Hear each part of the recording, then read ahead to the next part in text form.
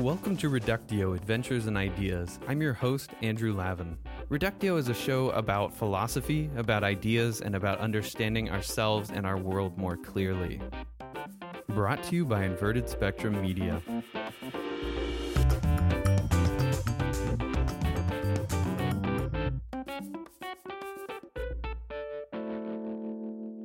Imagine you were nominated to a committee, and that committee was charged with deciding the basic rules for a society that is to be set up on Mars.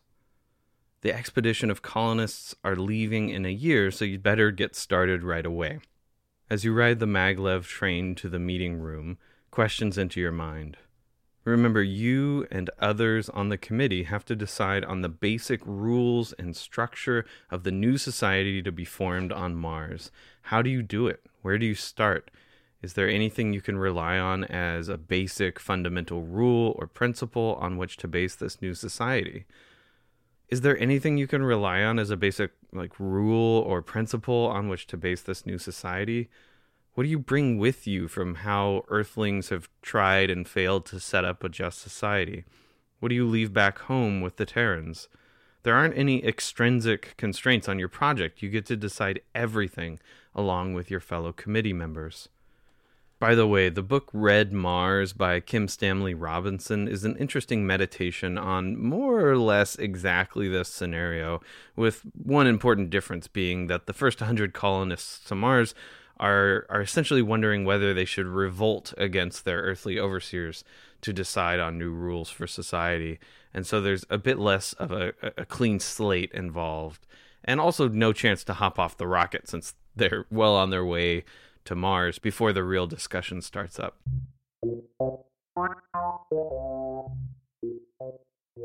This setup is kinda, sorta, where a guy, John Rawls, wanted us to start in a book called A Theory of Justice. Rawls basically defined what it is to be a liberal in the mid-20th century. Liberalism here is a political philosophy concerned with liberty, individual rights, and defining rules for society, which someone might agree to antecedent to one's participation in society. So you might think of Rawls and modern liberalism as a continuation of the sort of state of nature theories from the Enlightenment era that heavily informed the American and French revolutions. So things like people like Hobbes, Locke, Rousseau, and then also people like Jefferson. So think liberal in the sense of something like maybe libertarian or civil liberties, rather than liberal in the sense of a liberal reading of the text or liberal versus conservative policies, right? To some extent, to be a liberal in the political philosophy sense,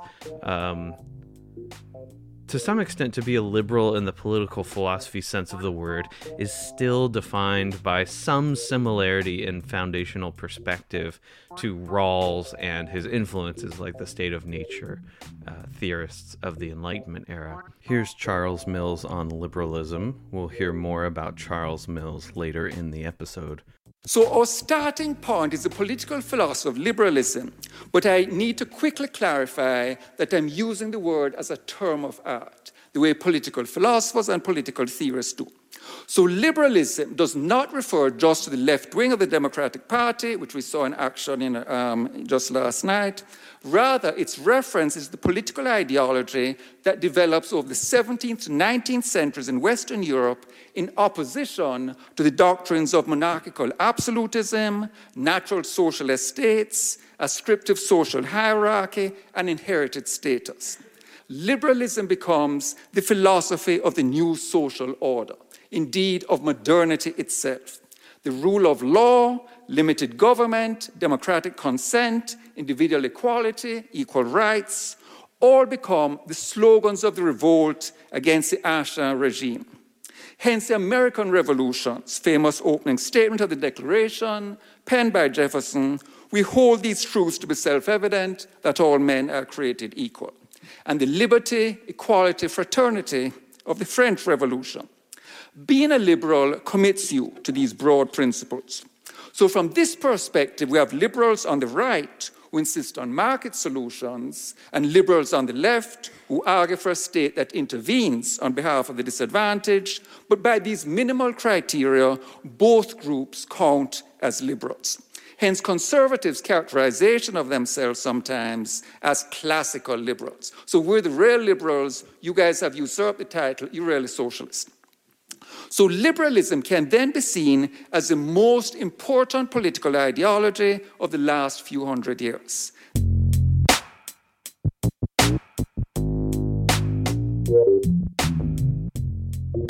Some might say a liberal is someone who thinks society should be governed by rules that allow for maximal individual freedom, consistent with the freedoms of others. So something like that thought is shared between libertarians and center-left liberals. The opposite of liberalism is something like American evangelical conservatism, or Islamic fundamentalism, or Catholic monarchism, or even left-wing anti-liberalism, like some forms of communism, where these groups want to live in a society defined by one culture and one set of norms and expectations through and through, regardless of how it infringes on individual freedoms or liberties. I find it helpful to think of liberalism in terms of fundamental opposition to an imposed monoculture. That's not totally accurate, but it's kind of a start. Is like liberalism is against imposing a sort of monoculture or one single set of values or one single idea of what it is to live in a good society on everybody. I am Chris Freiman. I am an associate professor of philosophy at William & Mary. I work on political philosophy, specifically immigration, distributive justice, democratic theory, and I've also written on John Rawls. I talked with Chris Freiman about John Rawls. We started talking about these sorts of cases where you have to decide what to do in imperfect circumstances and with a lack of constraints on what sorts of solutions you can employ. So utilitarian is someone who thinks that the right thing to do is the thing that produces the best results.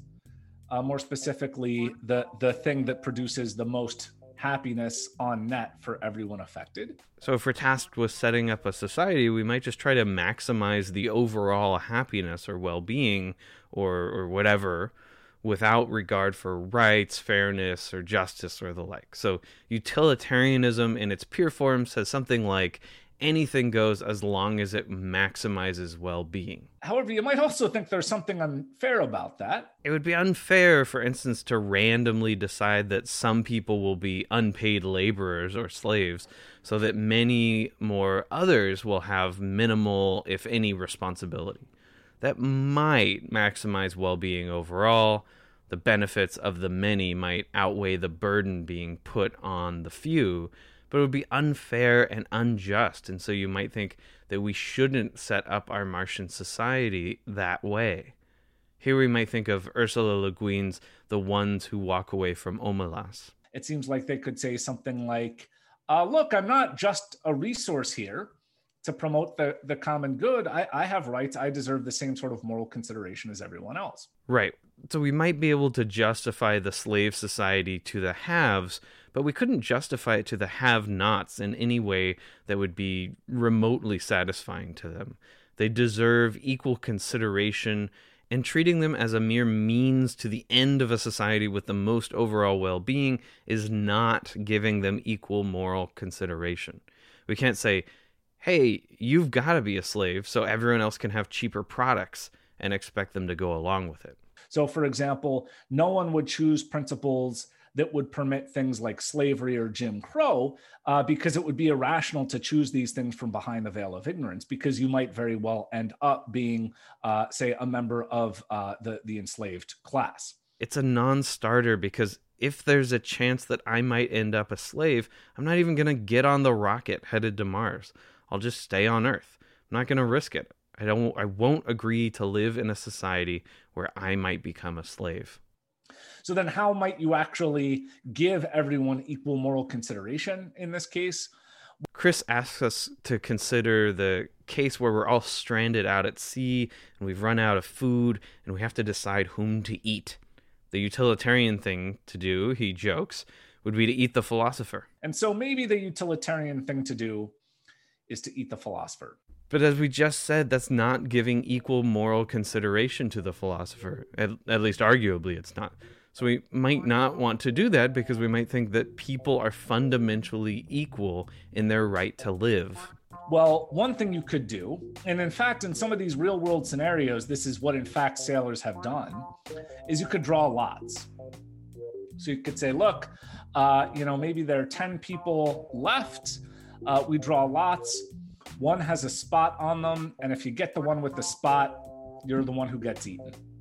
And now that seems like a fair way of deciding who gets eaten. So who gets to eat and who gets eaten? You draw lots. If we randomize it, which is basically what Frank Turek says in the trolley problem episode, it seems like we're refusing to allow any consideration weight on our judgment about who should live and who should die. No utilitarian consideration about what would produce the best outcome will be acceptable, since everyone is fundamentally equal when it comes to whether they live or die. But of course, for that procedure to be fair, the participants have to be in a state of ignorance. So if you know which one has the spot, then of course you're going to deliberately avoid it, and you'll bias the process in your favor. And so that would be unfair. So you have to be in this condition of ignorance for this procedure for determining who gets to eat and who gets eaten to be fair. You have to be in a sort of state of ignorance about which stick has the dot on it for it to be fair. In fact, everyone should be in a state of ignorance. You want it kind of double blind. You wouldn't want the person holding the sticks to bias the process of drawing lots. And you wouldn't want anyone drawing sticks to bias their draw by knowing really anything about which stick has the dot on it. This ignorance secures the fairness of the process. It's a fair procedure because of the ignorance. But there's something very intuitive about this idea of drawing lots in a state of ignorance. It seems like it respects everyone in the way that they ought to be respected. It's unbiased, it's impartial, it's fair. John Rawls thought that we should, if we're on the Martian Society Basic Rules Writing Committee, imagine that we have forgotten everything about ourselves as individuals while making rules. He thought one should put oneself in the quote-unquote original position, which is quote-unquote behind a veil of ignorance, in order to make just rules for society. In the original position, behind my veil of ignorance, I don't know the color of my eyes, the color of my skin, my career or job position, my inherited wealth, my social connections, my mental ability, and so on. Now, Rawls thought that something analogous to this was the right way of figuring out how to distribute burdens and benefits and rights in society. So he thought, look, if you're just kind of reflecting on your moral and political beliefs as you are, with your position in life and your interests and your biases, you won't be partial, or you won't be impartial. You'll be biased. And so for example, maybe if you're someone who works in the medical field, you'll be inclined to political arrangements that benefit the medical field. Or if you're really rich, you might be inclined to choose principles that benefit the really rich. But again, that's not fair. That's about self-interest. That's not about fairness. That's not about justice. And so Rawls thought the right way to think about justice, or to go about choosing principles of justice, is to imagine yourself in a state of ignorance. So you don't know how wealthy you are, you don't know your race, your religion, your gender, your job, and so on and so forth. So you could think of it, you're sort of a generic human being. That's all that you know. To put it more precisely, what you don't know is anything that you could use to bias the procedure in your favor. So it's okay to know that you're a human being. That seems relevant because it's going to tell you what sort of things you need to live a good life as a human being. So that's fine to know. That's actually relevant information. But you can't know what your religion is, because that might incline you to favor a certain religion over others. The benefit of doing this is that we would naturally, selfishly come up with rules that don't arbitrarily benefit or burden any groups of people in society. I won't make a rule that says people with green eyes get paid double if I don't know whether or not I have green eyes. I won't make a rule that says black people are significantly more likely to live in areas burdened by pollution and environmental degradation if I don't know whether or not I'm a black person, or I'm going to turn out to be a black person when the veil of ignorance is lifted. He thinks arbitrary benefits and burdens are unfair and thus unjust. And he thinks he can prove this by means of his original position thought experiment.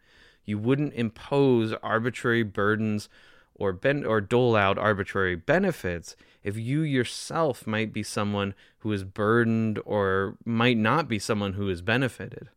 It would be silly to do so because you're likely harming yourself or leaving yourself out.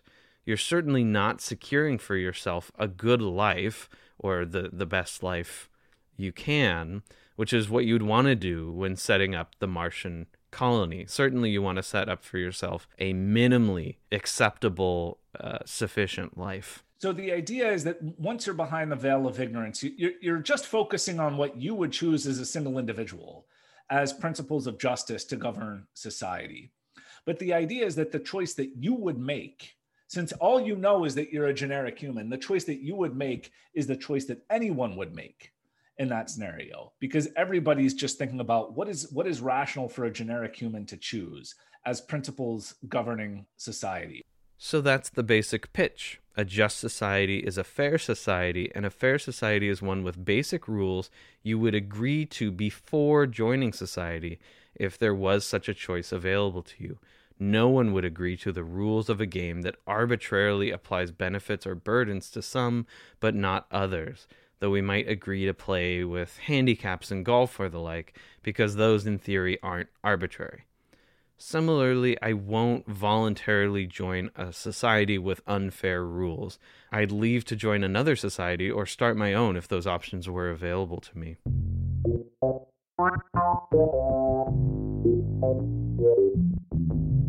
I want to discuss a few critiques of Rawls today. I find his political thought deeply compelling, even though I don't consider myself a liberal in the political philosophy sense of the word. I suppose I am a liberal if there are only three options, liberal, centrist, and conservative, but that's not the way that we use these words in political philosophy. I find Rawls compelling, but I also find certain critiques of his thought deeply compelling as well. I think if any idea is worth engaging with seriously in 20th century political thought, then Rawls's original position certainly is. Let's take a break and then dive in.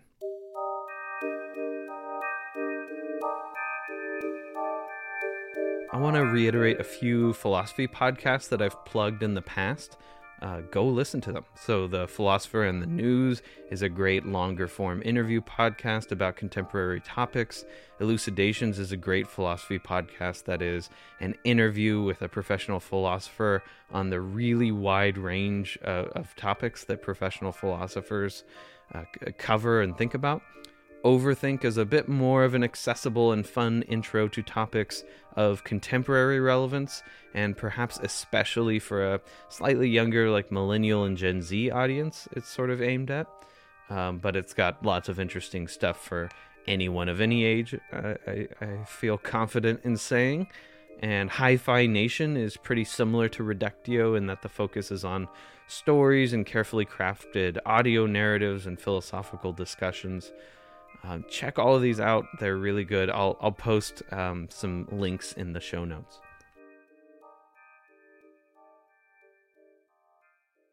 To recap, Rawls thinks we should pretend we can't remember who we are when making up the basic rules for society. I want to quickly explore one critique of Rawls as a means of understanding him more deeply, and then we'll get to what amount to deeper critiques of his project of defining justice in terms of a procedure one can employ to determine what the rules should be.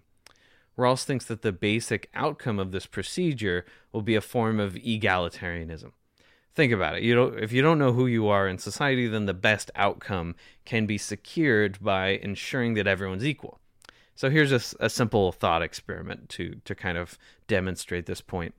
Imagine that you are cutting a cake, and the procedure you and your friends have settled on to ensure a fair outcome is that you cut the cake, but then you get to choose which piece you're going to eat last. You're stuck inevitably with the smallest piece. So what are you going to do? Are you going to cut the cake so that one piece is bigger and hopefully it's still there when you get to take your piece at the end? Of course not. You're going to try to cut the cake as evenly as possible to ensure that the piece that is left over for you will be as big as possible. So the basic outcome we might expect is some form of egalitarianism if we employ Rawls's original position procedure in setting up the basic rules for society. So, of course, Rawls says you want to protect yourself against the worst case scenario. So you want to make the floor as high as possible. Rawls thinks that one output of his procedure involving the veil of ignorance will be that no one will do anything unless it benefits the least well-off in society. You want to ensure that the least well-off in society will have the best possible life because you yourself might be one of the least well-off in society. But we might not stop there, Rawls thinks, good liberal that he is, in allowing that some forms of inequality will make everyone's lives better. We won't stop at an egalitarian society if we can prove that giving more rewards to some people will make everyone better off. That's a sort of analogy that economists like to use of making the pie bigger. So that no one's piece of pie gets smaller, even if someone's share of the overall pie might get smaller. Maybe the person who invents a device that benefits everyone gets a little extra money, or the artist that creates beautiful music or movies or shows or the like gets a little more money than everyone else as a means of rewarding and incentivizing those who make everyone better off through their creative output. The idea here is that the least well-off in society will benefit if we allow some inequality in society because certain innovations or art pieces make everyone better off, and some of them might only happen if we incentivize them through unequal rewards for great achievements. One issue I have with this is a deep disagreement with the notion that monetary incentives actually drive innovation. I think that people are far more driven by incentives of social status, esteem by one's peers, and intrinsic rewards of excelling in one's craft. One who works hard on fusion energy might be thinking, this is going to make me rich. But if it wouldn't make them rich, they'd likely still work hard at it just for the intrinsic reward of being the person to master nuclear fission. To be fair to Rawls, he clearly thinks this is true, that incentivizing some people with extraordinary monetary prizes will make everyone better off. But this isn't intrinsic to his procedure or his system of thinking about distributive justice. He can sacrifice this move easily without doing much damage to his overall project. Another worry that surfaces in my mind every time I think about the basic assumptions of Rawls's project is that I might not make things perfectly equal. One thing is for certain, society wouldn't look anything like it looks today, but it's unclear that I might not want to gamble a little and make some people better off in the hopes that I might be one of them. But if you say, look, I know there's only a 1 in a million chance of me finding myself in the worst case scenario, then it seems like it could be rational to gamble. And I actually think that that's right. Why not set things up so that the least well-off still live a basically good life, but a few live an extravagantly good life? Then you're just playing the numbers that you might end up, quote-unquote, winning the lottery, so to speak. Personally, I wouldn't do this because I think I'm an egalitarian for deeper reasons than Rawls's thought experiments. But I can imagine being the type of person who would want to take a chance at being fantastically rich, especially if everyone else in society lives a basically good life in terms of material wealth. It'd certainly be more fun to be rich if everyone else was taken care of. So why not have a sort of lottery system that pools some wealth and then distributes it extremely unequally? So there's this, really interesting criticisms along these lines where people will say, so John Harsanyi, who actually had something like an original position around the same time as Rawls, he says, this idea of maximizing the floor looks utterly bizarre once you consider probabilities, because it would mean you could never step on a plane again, because the worst case scenario is you die in the plane crash. And so you're never getting on a plane even to go across the country for your dream job or your dream vacation. But he says that would be absurd because, of course, the odds of the worst case scenario coming to pass are super low. So take that gamble in that case. And so the worry is that Rawls excludes that information and it gets him the results he wants, but he doesn't have a great principled reason for, in fact, excluding that information. I don't think this is a really deep critique of Rawls. You can always tweak a few of his assumptions or an aspect of his procedure to deal with this sort of critique, but it nags at me every time I lay out the basics of his system of thought.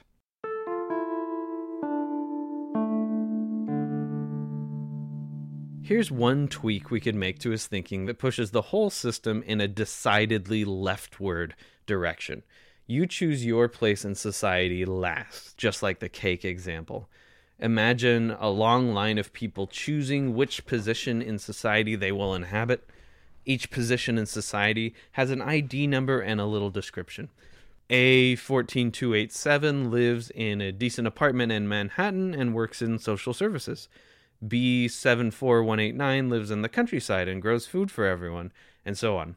Everyone in society chooses their position in a random order, but the committee always chooses last, just like in the cake example. This would ensure that the least well-off aren't just basically humane positions in society, but as well-off as possible, unless the committee is extremely selfless, right? If you unrandomize the assignment of positions in society, then you ensure that the committee will set things up in a far more egalitarian way, with the possible exception of the idea that some unequal rewards for innovation or the like might make everyone better off, right? Either way, Rawls is going to say that we must protect against the very worst cases, because you wouldn't want there to be any chance that you're battling chronic illness while working multiple jobs to raise a family without external support and with inadequate health care. That's too hard a life to allow, even if we're gambling. It's too hard a life to even allow for the possibility of living.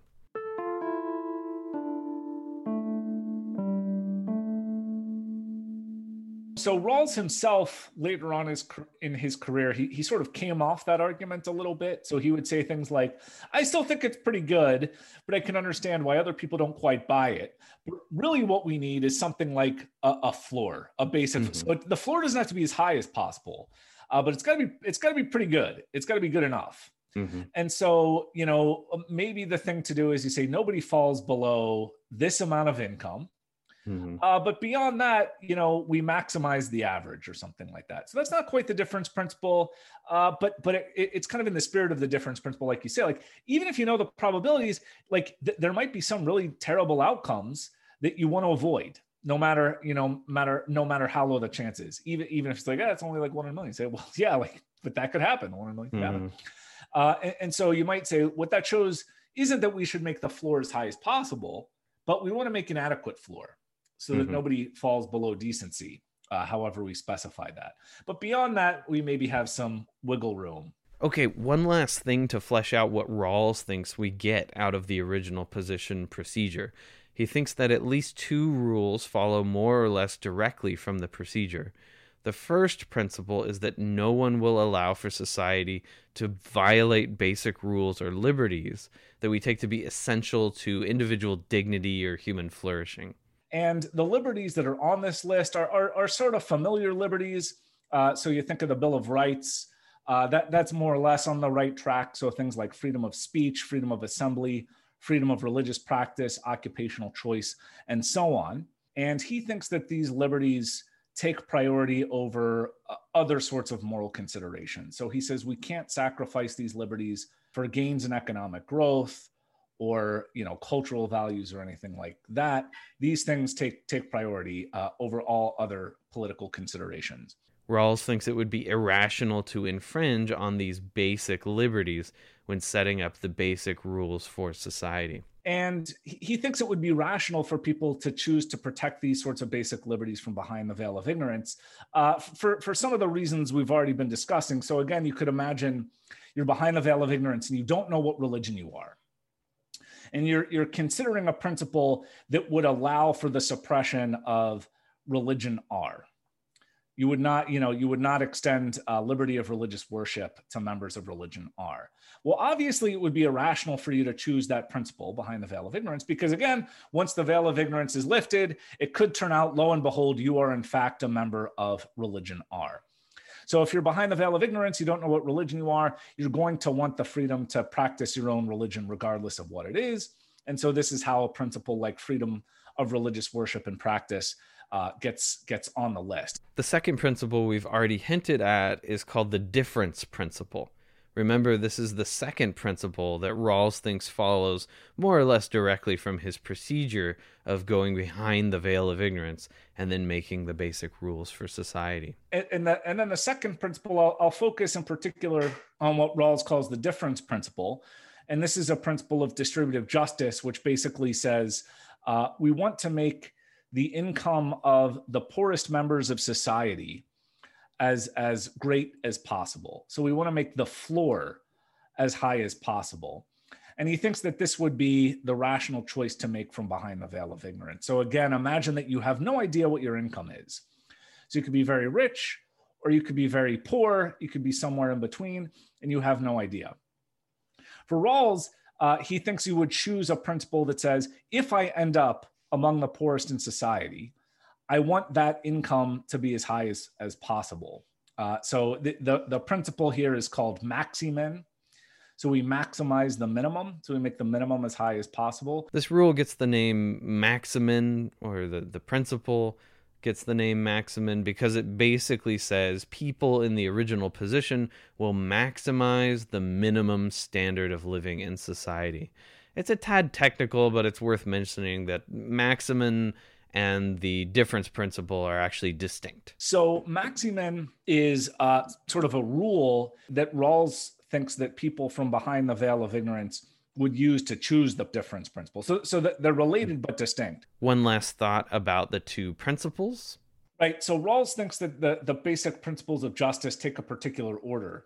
And so the principles governing basic liberties, so things like freedom of speech and assembly, religious practice, personal property, occupational choice, and so on, he thinks that those take priority over what you could call second principle considerations, so considerations of economic justice. And so what this means is that you couldn't force someone into a particular occupation or force them to associate in a particular way to accelerate economic growth, or even to realize the difference principle. So you couldn't, for example, force someone who's really talented to work in a particular job, even if that would maximize the income of the poor, because that would be inconsistent with the first principle, the respect for occupational choice. And so Rawls thinks you could never actually sacrifice first principle liberties for the sake of second principle economic considerations. This is a pretty worrying thing, actually. You might think it's totally fine and even required for us to treat the basic liberties as having precedence over considerations of distributive justice. In other words, to ensure that any redistribution of goods and burdens we do doesn't infringe on basic liberties. But this leads us down a decidedly libertarian path and away from a path that modern progressives or even center-left liberals are going to like. We'll see how this happens when we get to Nozick, but it's worth noting that Rawls in his later life was a little more libertarian than left liberal, much to the chagrin of people like me who sort of think that Rawls's basic ideas lead to a pretty socialist conclusion rather than anything resembling libertarianism. Let's take a break, and then we'll talk about 3 different critiques of Rawls from fairly different political perspectives.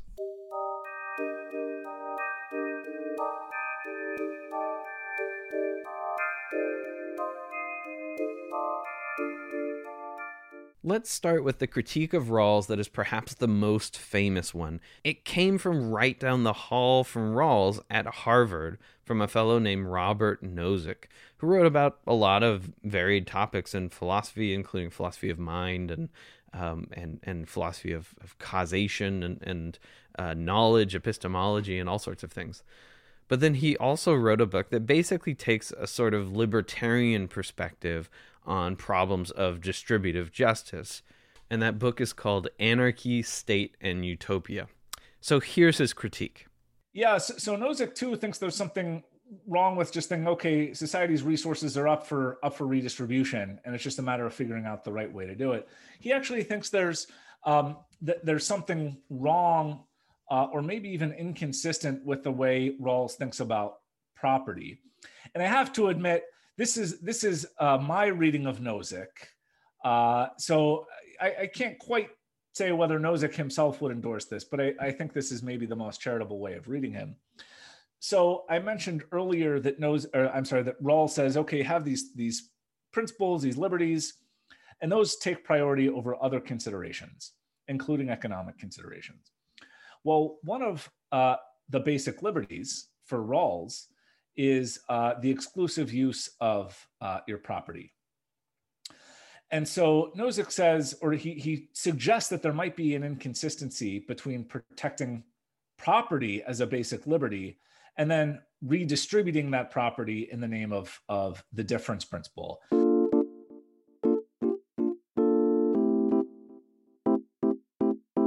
So Nozick points out that a right to property is in tension with the notion that we are, in setting up society, deciding on rules governing how to distribute goods and burdens among all citizens of that society. This is especially true if the right to property takes precedence over considerations of distributive justice, of how to justly distribute benefits and burdens in society. And to make this point, he gives us a very famous thought experiment about Wilt Chamberlain, who sadly nobody knows anymore. But I think he might have been the GOAT basketball player. I'm from Philadelphia, and he played for Philadelphia, so I might be biased. I don't know. If I were behind the veil of ignorance, I might say something different. But so Nozick says, look, imagine that I don't know, a town or a society has realized the difference principle. Income has been distributed perfectly according to the difference principle. And then Wilt Chamberlain comes to town and says, all right, I'll start playing basketball games for everyone. And if you want to watch me, you can pay me 25 cents per game. And so he plays, and some of the people give him the 25 cents per game. All of a sudden, he's very, very rich, and the difference principle is disrupted. So the difference principle is no longer realized. It wouldn't even take anything clearly manipulative or coercive to get rich. If you're extremely talented like Wilt Chamberlain was, then you might be able to ask for even a small amount of money from each person to watch you play and get rich, because so many people want to watch you play. Nozick says, well, what do we say about this case? If justice is about achieving the difference principle, then we're kind of forced to say that this post-Wilt Chamberlain distribution is unjust because it no longer realizes the difference principle. But Nozick says it's going to be really hard to explain why it's unjust. So one way of thinking about this is who exactly has a complaint in this scenario? Can Wilt complain about it? It's like, I don't see how Wilt can complain about it. He had the freedom to choose his occupation, to play basketball, by Rawls' own lights, because that's a basic liberty. Wilt's fans had the right to their property by Rawls' own lights, and so they were free to give it to Wilt in exchange for watching him play. And the people who didn't want to watch Wilt play, they have exactly as much property as before, so they can't complain either. And so Nozick's view, at least as I read him, is that if Rawls really took things like the right of personal property and occupational choice seriously, he would see that a commitment to the first principle kind of prevents you from even getting to the second principle. The second principle is basically going to be incompatible with proper respect for the economic liberties contained in the first principle. Another way of thinking about this critique is as a sort of external critique of Rawls. Nozick basically points out that Rawls should be more libertarian if he follow his own ideas about the ordering of the two principles of justice. An external critique, though, would be to say, sounds great, Rawls, but you can't deal with the basic intuition that sometimes people engage in truly uncoerced free exchange of goods and services and money, and since no one is coerced, it's all fair and good. No problems detected. You might think it's a bad outcome, but there's no procedural injustice. All of the procedures involved are just, so how can you complain?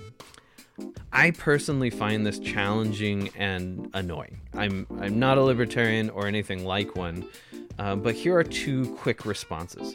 First, I don't buy that there's truly such a thing as uncoerced exchange of goods or services for the money. Every society that actually existed has employed some form of coercion, and usually that coercion looks like participate in the economy or you and your children will die an awful death. I don't believe that people can make uncoerced exchanges in today's society, but maybe they will be able to someday because we'll have universal basic income, universal healthcare, and other basic rights secured from birth. That's a question for another day.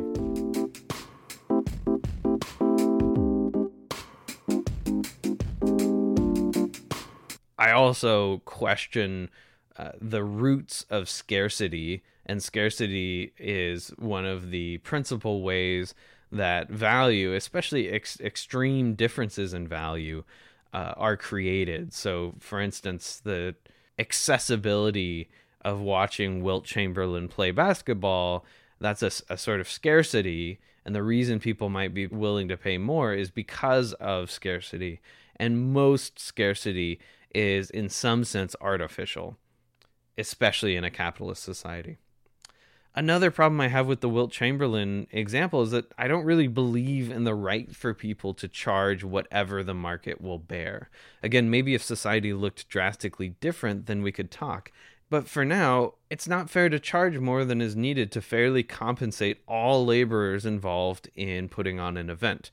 For a sporting event or music performance, for example, pay all the vendors, security guards, and so on, then pay the talent a moderate but fair amount based on the actual labor they expended in preparing for and putting on the show or playing in the game, and then divide by how many people are likely to buy tickets or will buy tickets, and that's your ticket price.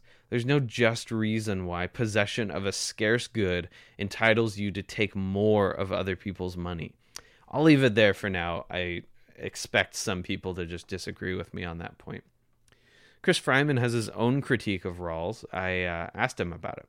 Rawls thinks, and this is actually part of what I criticize him for in my book. So we say, okay, we got the basic principles of justice, and then we're trying to institutionalize them. Mm-hmm. Well, how should we think about the society for which we are institutionalizing these principles?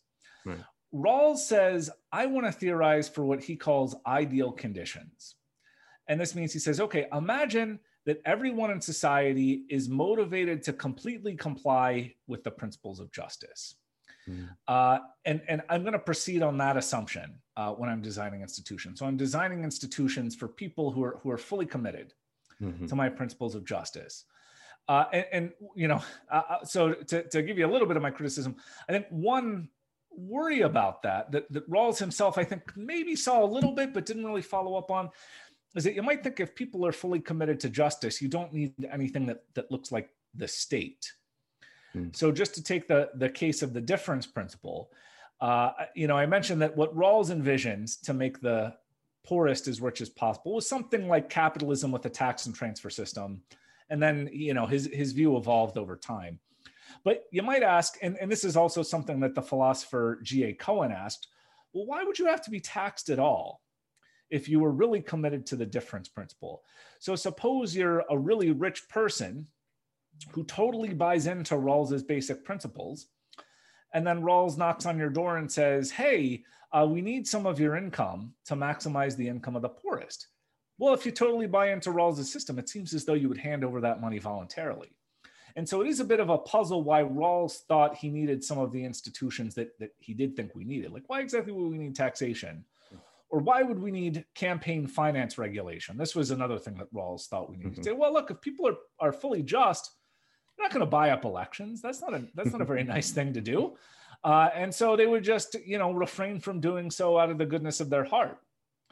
And so this is, I do think, a serious problem with Rawls's institutional analysis, where he says, once we have the basic principles in hand, let's just figure out what ideal people would do with them. Now, to his credit, he also thought that the problem of what he called non-ideal theory was also pressing. So it's not as though he thought, well, we do this ideal theorizing and then we dust off our hands and move along. He realized that we did have to come down to the real world where people weren't fully compliant with justice. He said, look, this is obviously a pressing problem. It's a big problem. He said a little bit about it here and there.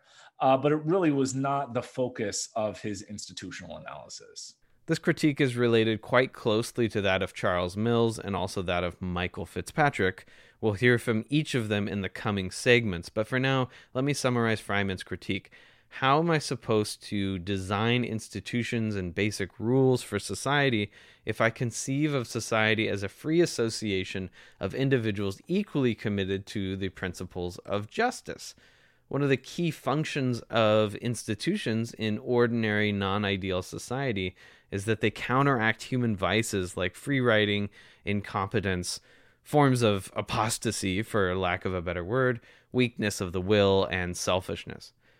But if we don't theorize about a world filled with selfish, lazy, incompetent apostates, then we won't be very good at designing institutions, now will we? I hope I'm summarizing that correctly, Chris.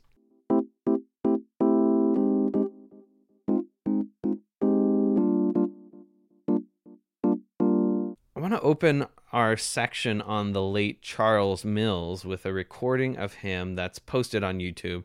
It's really fun, and I hope you get a glimpse into what a great orator and thinker Charles Mills was. He passed away in 2021 and is greatly missed by the philosophical community. Rawls says we should think of society as a cooperative venture for mutual advantage. Now, it's an ideal, that's great. But our actual society is a cooperative venture for mutual advantage? Okay, so here's Rawls as filtered through Chris Rock, as done by a somewhat inferior Charles Mills. So never mind the inferior performance of Charles Mills, just channel Chris Rock and project him onto this person here. So this is the founding of the United States according to John Rawls, because remember, the United States, well, all societies for Rawls, cooperative venture for, did I get that right, for mutual advantage. Okay, so once upon a time, there was a big land, founding of the United States, remember. And on this land, there were three peoples. There were the red peoples, the white peoples, and the black peoples. The red people said, "Oh, white people, we're so glad to have you here." There we were, chasing the buffalo across the Great Plains. Got pretty boring after a while, you know. Been there, done that, you know. How many buffalo can you chase, you know? You've seen one buffalo, pretty well seen them all. Now that you're here, we're sure things are going to be different. As a measure of our gratitude that you're here, we're going to give you 98% of this land, you know, because we're not really using it. All this land, all this buffalo, we're going to give you 98% of it. So you might think, well, won't it be a bit crowded for the Western 2%? No, no, no. We will voluntarily undergo a 98% demographic collapse. So that means there's 2% left, so it'll fit well, 2% on 2%. White people said, "Thank you." Then the black people spoke up. The black people said, "Oh, white people, we're so glad you brought us here from Africa. As you know, it's a dark continent. Even when you try to turn on the lights, you can't see anything. Constantly being eaten by, you know, lions, and, you know, let's face it, we don't like to admit it, but each other as well, you know, lots of cannibalism on the dark continent. You grab what you think is a chicken leg, it's actually your cousin, but, you know, you eat it anyway. Lots of bad stuff happening there. The voyage over, maybe a bit rough. We didn't realize we were going to be below the decks. We thought it was going to be first class. But anyway, not everybody made it, but, you know, we're glad to be here. As a sign of our gratitude, you know what we're going to do? You have all this land. We're going to work this land for you for free. You don't have to pay us anything. The white people said, "Thank you." What are you waiting for? Lift that barge, tote that bale. And that is the history of the United States, according to John Rawls, as passed through Chris Rock, as channeled by an inferior Charles Mills. A cooperative venture for mutual advantage. Thank you. I'm particularly fond of that routine, if I say so myself. Now, you might think it's absurd, and you'd be right. But it's an absurdity that white political philosophers have accepted and moved happily on. You know, it's hardly the case that anybody will point out, isn't there something crazy about this assumption? Chris Fryman of William and Mary again. And Charles Mills, who has another critique of Rawls. You know, one sort of, I don't know, one thing about Rawls' sort of choice scenarios, you say, okay, we're thinking of maybe income or resources as like a bunch of poker chips that are on a table, and we're trying to figure out the right way to distribute them. And like that's not quite exactly it, because it's not exactly poker chips, but it's like about like structures for distributing poker chips. But it's like the poker chips are there, And then how do we arrange them? How do we distribute them? But of course, in the real world, like poker chips they're not just there. Like resources are not just there. They came about in a particular way. And frequently, the distribution comes about in an unjust way. So the real world distribution of resources is corrupted by historical injustice, things like slavery, Jim Crow, and so on. And so when Rawls is doing ideal theory, where he's saying, okay, like just imagine that, the resources or the structures or whatever we choose of that, whatever we choose them to be, we choose the basic principles, and then we imagine that society is perfectly just and then move from there. That kind of ignores this huge problem that, in the real world, institutional structures are deeply unjust. And historically, the distribution of income that we've arrived at as a result of injustices. And so there are these questions about, whether Rawlsian theory can sort of adapt to address this problem. But I do think it's a serious problem, and I'm not sure that Rawlsians have sufficiently addressed it. Like, I think this is really a deep problem with ideal theory, the problem of abiding institutional injustice and historical injustice. Charles Mills thinks that Rawls is living in a white fantasy where everyone just comes together and makes society together. Kumbaya. But that's not what happened, and certainly not in America.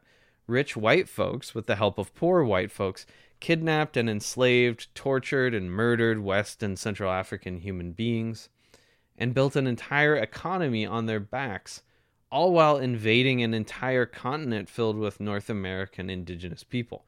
It was not kumbaya. It was naked violence and savagery of the highest order.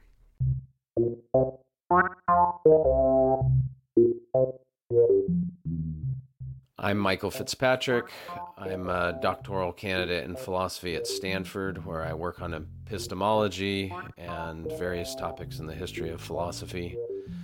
But I consider my vocation teaching. I teach philosophy at De Anza College and Menlo College. And I don't consider philosophy my vocation because I think philosophy is better understood as a way of living one's life. Here's Michael Fitzpatrick talking about this sort of critique of liberalism. So suppose you thought to yourself, why would anybody want to be in a society where their ancestors had been forcibly kidnapped and there was going to be no redress? I think this gets to a deeper problem with the liberal tradition itself, which is the liberal tradition is built on these just-so stories about how humans had no choice but to enter into society with each other. And then those stories are built around theories of consent and social contracts. And so there's this sort of foundational image that society exists because people needed each other and wanted to be in society together. But in the actual history of human communities, that's wildly not the case. And so maybe the liberal tradition is not the best way to think about politics.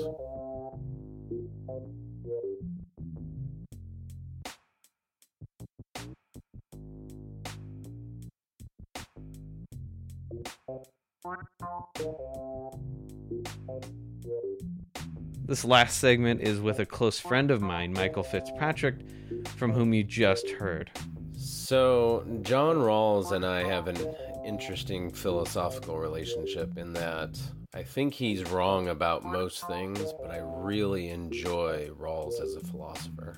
I think he's exciting to read, and I think he does things in a way that I find philosophically satisfying, which is he takes a very simple idea and then works it out across a huge range of subjects.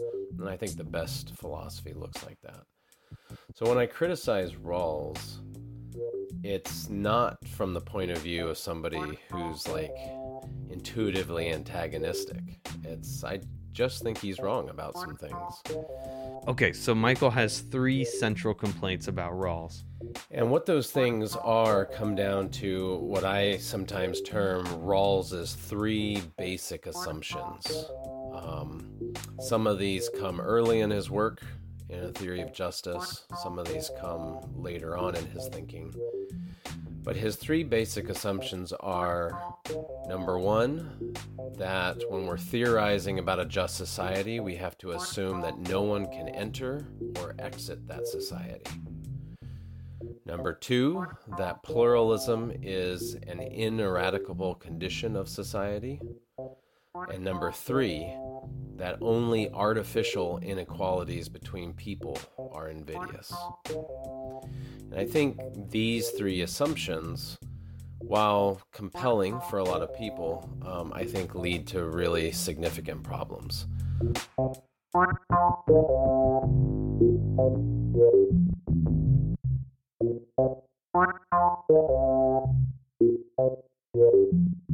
So I'll start with, just as a small example, the third assumption, that only artificial inequalities are invidious. So Rawls says that social inequalities are tolerable only as long as they're based on luck rather than merit, and they tend to advantage the most disadvantaged in society. But what this implies is that if I am among the most disadvantaged in society, and I'm in Rawls's conception of justice, then my inferiority in that society is fully justified. There's nothing wrong with it, since it's not a result, on his view, of someone doing something unjust to me or some unjust institution. It's simply bad luck for me or for my community. And it's much easier to accept social inequalities if we think they're the result of blind forces rather than something like discrimination. And this distinction results in social powers, the people who have the means of production or the means of making laws, to work very hard to ensure that the rest of us are gaslit into believing that artificial inequalities are actually natural or the result of luck. So my response would be to say against Rawls that we should just say there are no non-artificial inequalities, or, to put it the other way, all inequality is luck-based, not merit-based. So Michael first critiques Rawls's third assumption, and the third assumption is something like, I think of Rawls kind of thinking like an economist. So it's like, as long as inequalities arise out of just the workings of a free market, then there's no problem, and that there's going to be a certain amount of luck in life and in the economy, and so we can't eliminate all of the luck and all of the inequality. And so when we go to root out inequalities that are unjust, we're only looking for the ones that are artificial or are based on things that don't just arise out of the luck of ordinary life or the workings of a free market or something like that. One of the problems with this is that it gives a sort of out to the people who would want to convince us that we are responsible for our own success and failure in this market, and want to convince us that the market is free when in fact it is far from it.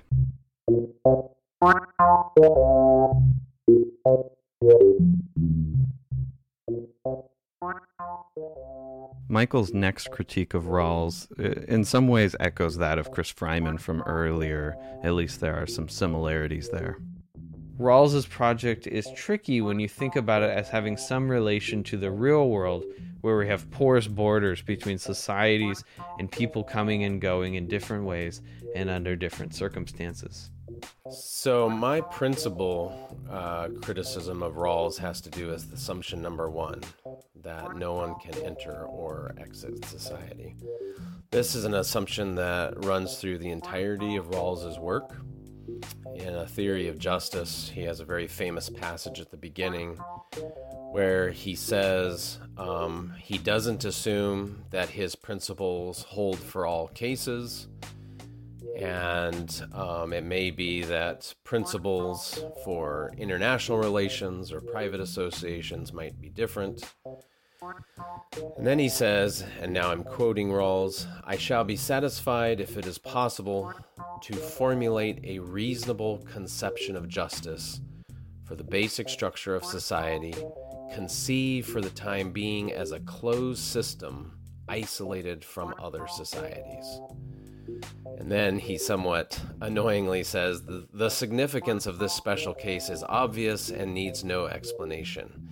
It is natural to conjecture that once we have a sound theory for this case, the remaining problems of justice will prove more tractable in the light of it.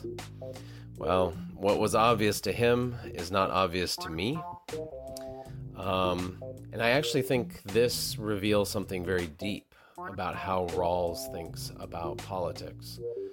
Rawls thinks that the political situation is one where, for any arbitrary group of people, you just need to figure out how to get those people to exist peacefully.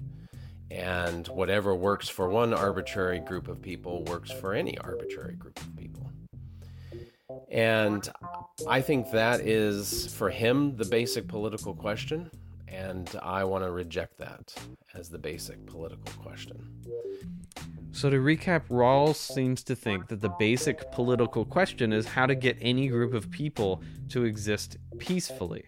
And if that's your goal, then it seems sort of obvious that you won't have a lot of content to your political philosophy. You'll instead just be focused on how to keep the peace and prevent the breakdown of society. Now, to Rawls' credit, he goes much further than trying to prevent the chaos that would come with the breakdown of society. He wants to explicate what it would be to have a just society. But if his starting point is really about getting any old random group of people to coexist together, then he doesn't seem to have a very inspiring idea of what humans can create together. I think the basic political question is the one that was at issue between Malcolm X and Martin Luther King Jr., which is the question, why should black folk choose to be in society with the white people they find in their proximity? Or, to put it in a more general way, why should this group of people be in society with those particular people? And that is a question that Rawls never gave an answer to. He does work out in some places in a theory of justice a justification for why people in general need society. So he's not a hardcore individualist in that sense. But he never gives us an answer for why, if we need people in general, why we should be in society with these people in particular. And when you think about the issue that was between a Malcolm X or a Martin Luther King Jr., the issue between them is the people that we're in society with have committed enormous atrocities against us. And we don't even have any clear reason to think that they're not going to continue to do so in the near future. And so under what sense do we have any kind of political obligations to those people? And it's the failure to sort of navigate that kind of relationship that I think makes Rawls's founding assumption that we're going to theorize a society in which nobody is coming in or coming out really problematic. And maybe the answer is that you shouldn't be in a society with people who hate and brutalize and denigrate you. I think Malcolm X at some point in his life, in particular before his pilgrimage to Mecca, thought something like this. But Rawls doesn't even give us the tools or resources to use in trying to answer this question. He leaves us thinking about how to form society with people in the abstract, without much to say about whether and how to form society with those people over there. This starts to sound more like the critique from Charles Mills. So let me expound on how Rawls progresses through his thought and why I think this really exacerbates the problem that I've raised. Rawls writes a sequel to his foundational works called The Law of Peoples. And it's essentially his theory of international relations. What it turns out to be is essentially an iteration of the principles in A Theory of Justice and its sequel, Political Liberalism. So while he says as a foundational assumption, he doesn't assume his principles will work in other domains, he ends up saying his principles will work in all domains. But the problem is that he's holding fixed the theory of justice that he's developed in his earlier works. And so when he goes to think about international relations, he's assuming that it's relations between societies that have already adopted the theory of justice that he developed in a closed society. Rawls' work on international relations seems to assume that the societies relating to one another on the international stage are all governed by basically just rules and institutions. Why is that problematic? Well, think about this from the point of view of a black political theorist. What could the assumption of a closed society mean to them? I mean, they're thinking of being a part of an ancestral tradition where their ancestors were forcibly removed from another society and brought to this now arbitrarily closed society against their will. We're now theorizing justice for that closed society and then iterating those principles out to the relations between that society and the societies where their ancestors were forcibly removed from.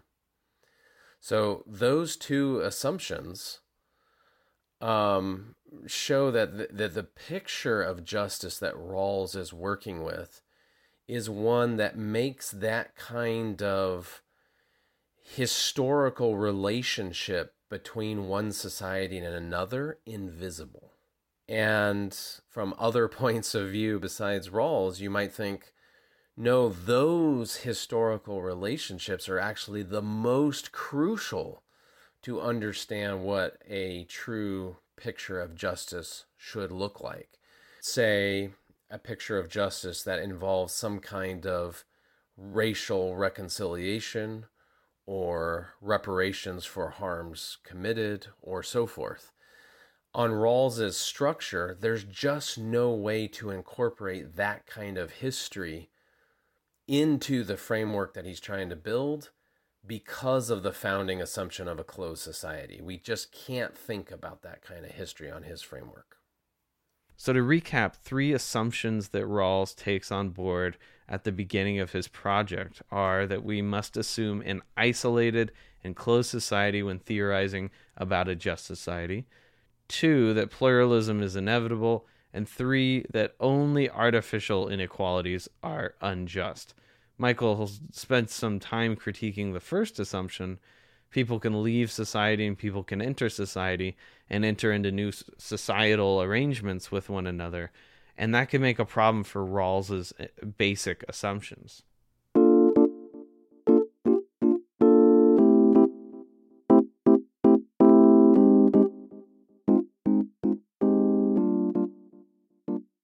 So the last assumption of Rawls's that I noted is that pluralism is ineradicable. And he means something very specific by this, that competing conceptions of the good life will always persist in any just society. So he thinks no matter how just you make the society, people are going to disagree on what the good life is.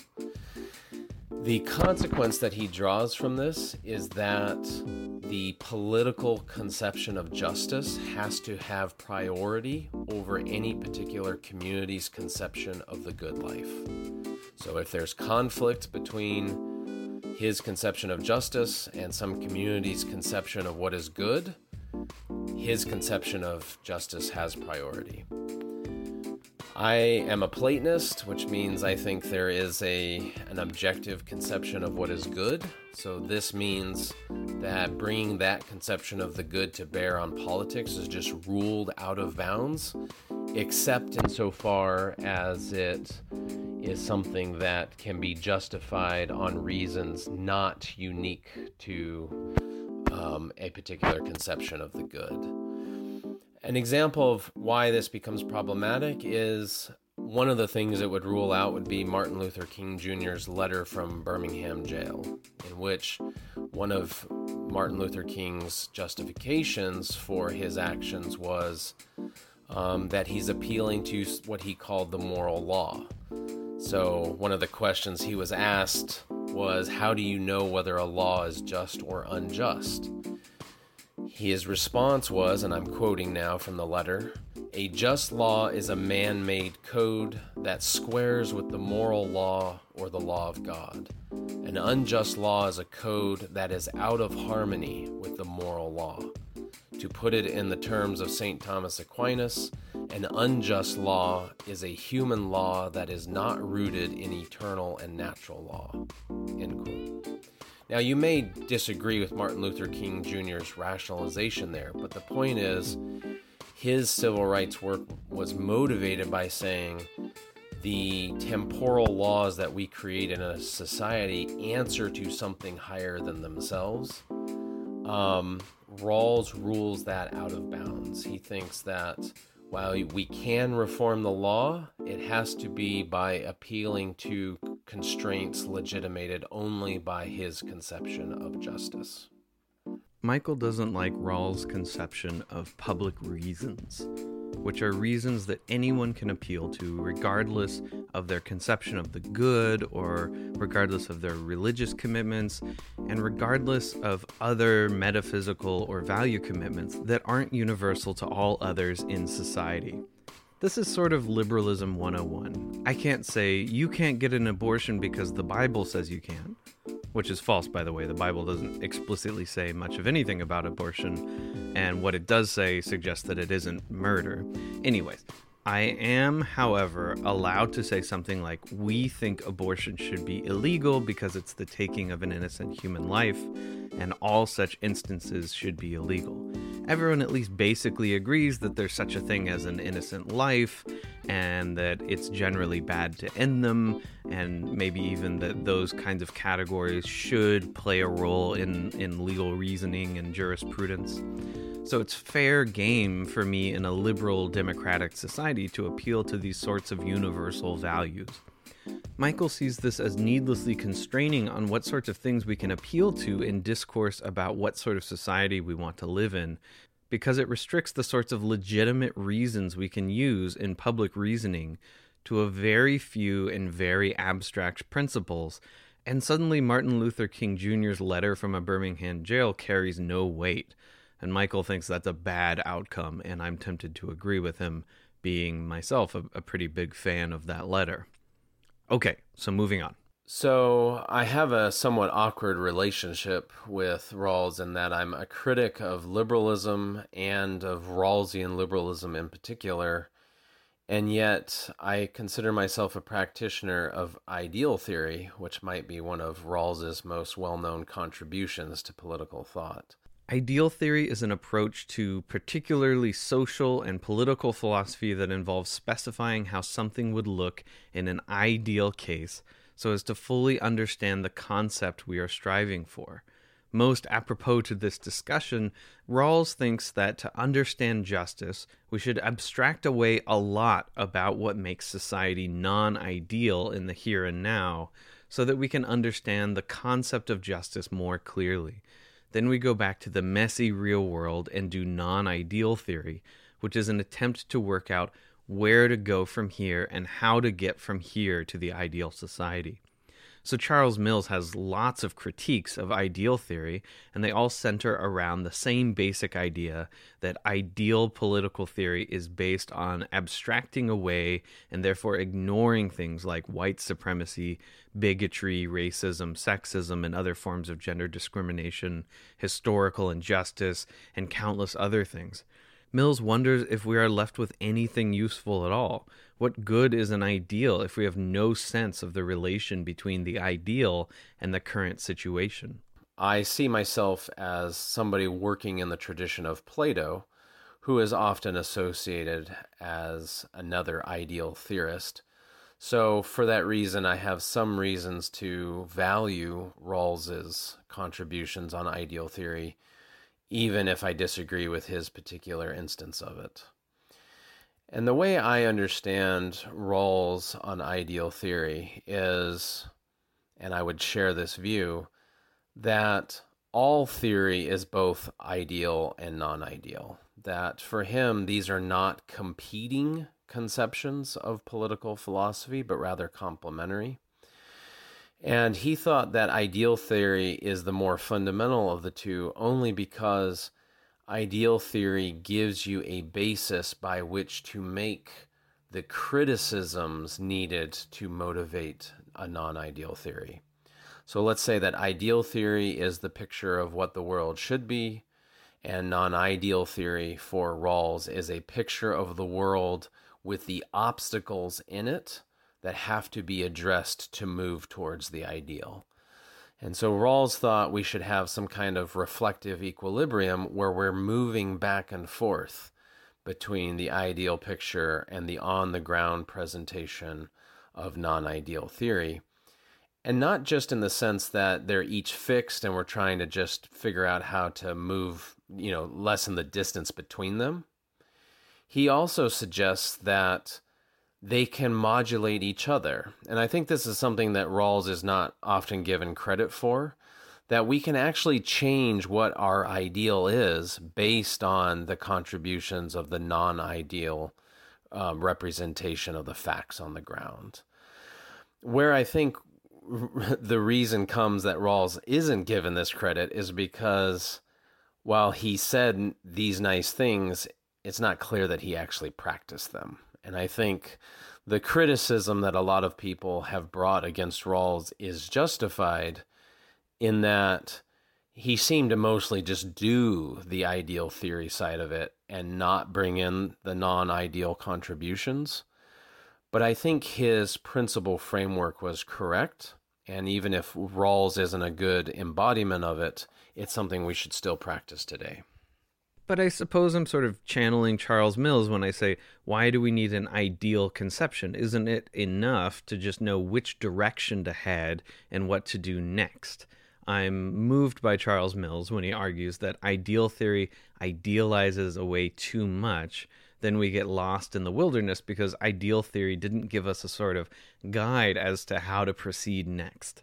I'm planning on having a more in-depth conversation with Michael for a long-form interview, and we'll say more there. But for now, the question is, what good is a conception of the ideal if we're stuck in a world that is very much non-ideal? So we need an ideal conception of justice or the social good or the common good, because wherever we find ourselves in a particular political situation, in order to make progress at all, we need to set a direction for ourselves to move. So I'll give an example of what I mean by this. Amartya Sen is one of Rawls's most famous critics on this point. Sen says, we don't need an ideal theory at all to rectify injustices in the world.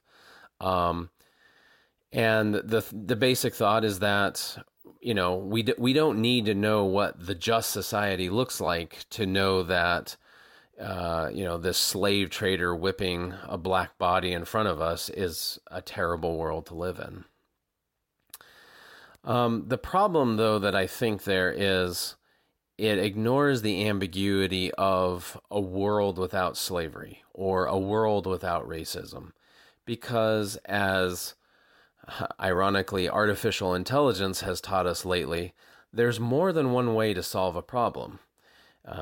In artificial intelligence, if you tell an AI to beat a game, it might beat the game the way it's intended, or it might just turn the game off because the AI can't discriminate between what is more appropriate and less appropriate ways of solving problems. And politics is very similar, where okay, yes, we can identify that something is a problem without maybe a conception of what we should do, but we won't know which direction to move in making progress on that problem if we don't have an ideal that orients the direction in which we're going to move. I'm still a wee bit skeptical of this, and like I said, Michael and I will be exploring this concept together in greater depth, but for now, let me just register one potential worry. If I'm lost in the wilderness, I might not need to know where I'm going to end up as long as I know what step will lead me more immediately to ruin and disaster, and what step will secure something good for me right now. If I know there's a stream nearby and I need water, I don't need to know where to set up camp for a long period of time or which direction home is. I just need to find myself to water. More on this analogy later when Michael and I talk at greater length in another episode, but I think these kinds of landscape analogies are extremely helpful in thinking about this problem and the relationship between non-ideal and ideal theory. So if you think of this geometrically, we're moving in 360 degrees. Which degree do I pick to start making progress? So the picture I like to use is you're lost in the woods, you're trying to find your way home, and we need to move in a particular direction. Ideal theory is simply the compass that says this is the direction to move towards home. That doesn't eliminate the non-ideal realities of maybe I broke my leg or you've broken your leg and we need to make a splint and we got to get out of this crevasse first. Absolutely. But none of those actions, splinting legs, getting out of crevasses, building signal fires, whatever, will have any value if we don't have some sense of what rescue means or what getting home means.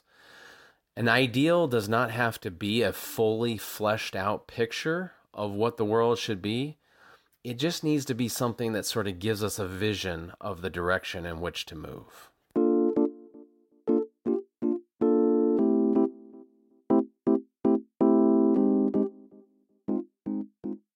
I'll give my pal Michael the last word on this. For now, thank you so much to my guests Chris Freiman and Michael Fitzpatrick. Thanks to Rawls for being an interesting thinker worth engaging with. And to the late Charles Mills, I say rest in power, my guy. You were an inspiration. Thanks finally to you for listening. It genuinely means a lot to me that I got to have some of your attention for a time, and I hope I earned it. You know, a lot of people have heard of the philosopher Diogenes the Cynic, who said to Alexander the Great, "Stand out of my light," when asked what he wanted most in the world. But very few people know what he said immediately after. Don't scream at me, and I think I'll be all right. And this has been a production of Inverted Spectrum Media. Until next time, I'm Andrew Lavin.